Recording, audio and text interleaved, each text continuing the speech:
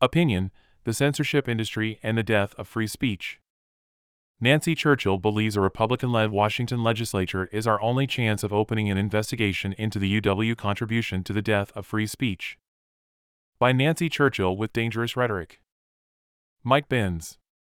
You may never have heard of him, but you need to remember his name.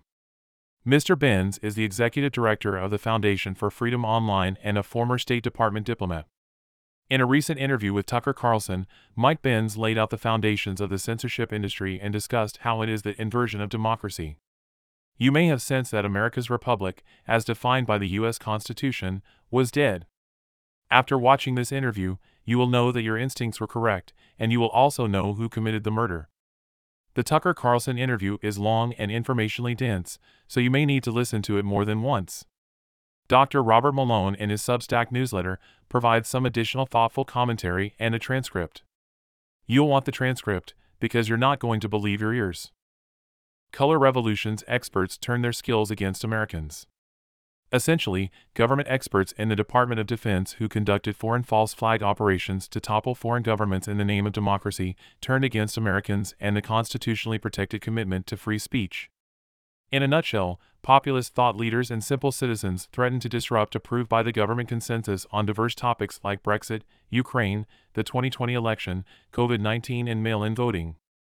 As a result, government officials work to manipulate social media platforms by forcing them to change terms of service, and in the EU, through new censorship laws. The development of the censorship industry was initially done under the name of national security with the thinnest of links to foreign interference via Russian disinformation. Later, when the Trump Russiagate story was disproven, the reason for the censorship morphed into protecting democracy and democratic institutions. Benz described, you could literally be on your toilet seat at 9:30 on a Thursday night and tweet, I think that mail-in ballots are illegitimate, and you were essentially then caught up in the crosshairs of the Department of Homeland Security classifying you as conducting a cyber attack on U.S. critical infrastructure because you were doing misinformation online in the cyber realm. Organizing the censorship industry. Benz described, the field of censorship science fuses together two disparate groups of study, if you will.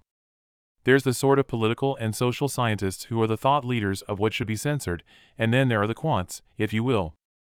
These are the programmers, the computational data scientists, computational linguistics. In the interview, Benz describes how the federal government organized the assistance they needed on the censorship project. They aggregated 4 different institutions. Stanford University, the University of Washington, a company called Graphica, and the Atlantic Council.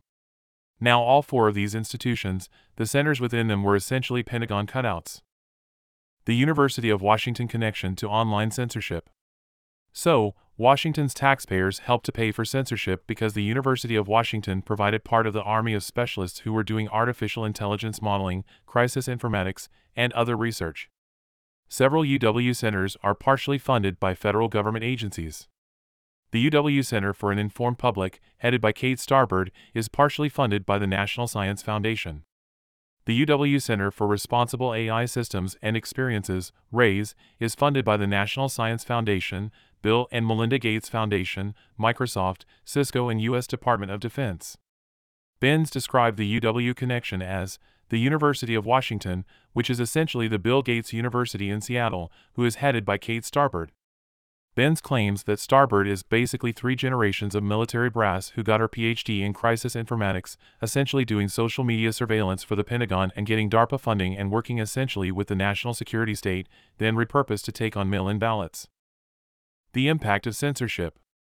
Benz described the impact of censorship on the American political landscape in this way: this has fundamentally changed the nature of American governance because of the threat of one small voice becoming popular on social media. I know virtually nobody in the country had any idea how deep the rabbit hole went when it came to the construction of the censorship industry and how deep the tentacles had grown within the military and the national security state in order to buoy and consolidate it. Can our free speech rights be revived? Can we ever have online freedom of speech? The only way to achieve that goal that I can see is to vote for Donald Trump and a straight Republican ticket at every opportunity. A Republican-led Washington legislature is our only chance of opening an investigation into the UW contribution to the death of free speech and creating some legal boundaries to limit their activities. Nancy Churchill is the state committeewoman for the Ferry County Republican Party. She may be reached at dangerousrhetoric@pm.me. The opinions expressed in dangerous rhetoric are her own.